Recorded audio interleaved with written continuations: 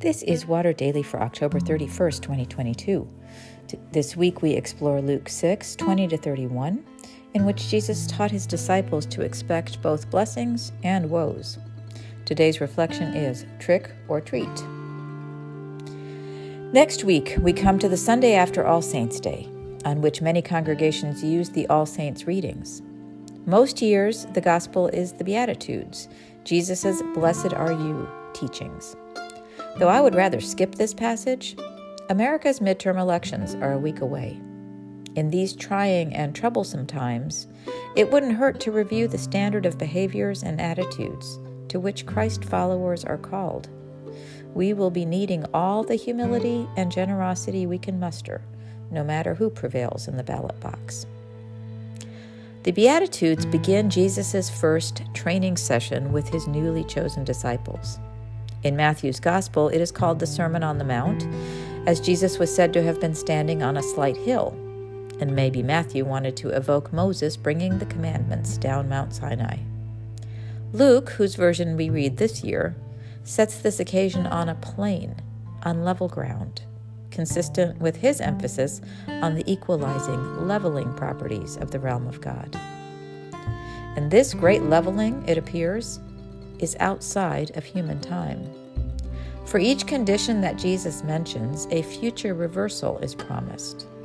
And similarly, a corresponding woe is given, with the sad news that if you're receiving goodies now, you'll have none later. Trick or treat anyone? Then he looked up at his disciples and said, "Blessed are you who are poor, for yours is the kingdom of God. Blessed are you who hunger now, for you will be filled. Blessed are you who weep now, for you will laugh. But woe to you who are rich, for you have received your consolation. Woe to you who are full now, for you will be hungry. Woe to you who are laughing now, for you will mourn and weep." End quote. As one who is rich, too well fed, and fond of laughing, this does not strike me as good news. That's why I avoid this passage. It's hard to find grace in it.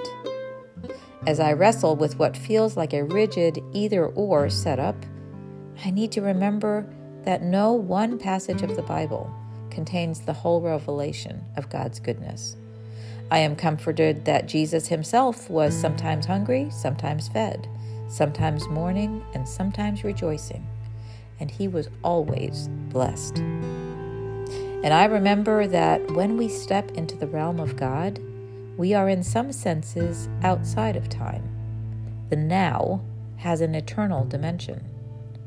As we share our wealth, our food, and our cheer with those who lack them, we find ourselves growing a community in which all have enough. That is what Jesus was pointing to. One day, we will know that in full. Now, we can participate in bringing it into being in this realm by the power of God's Spirit at work in us.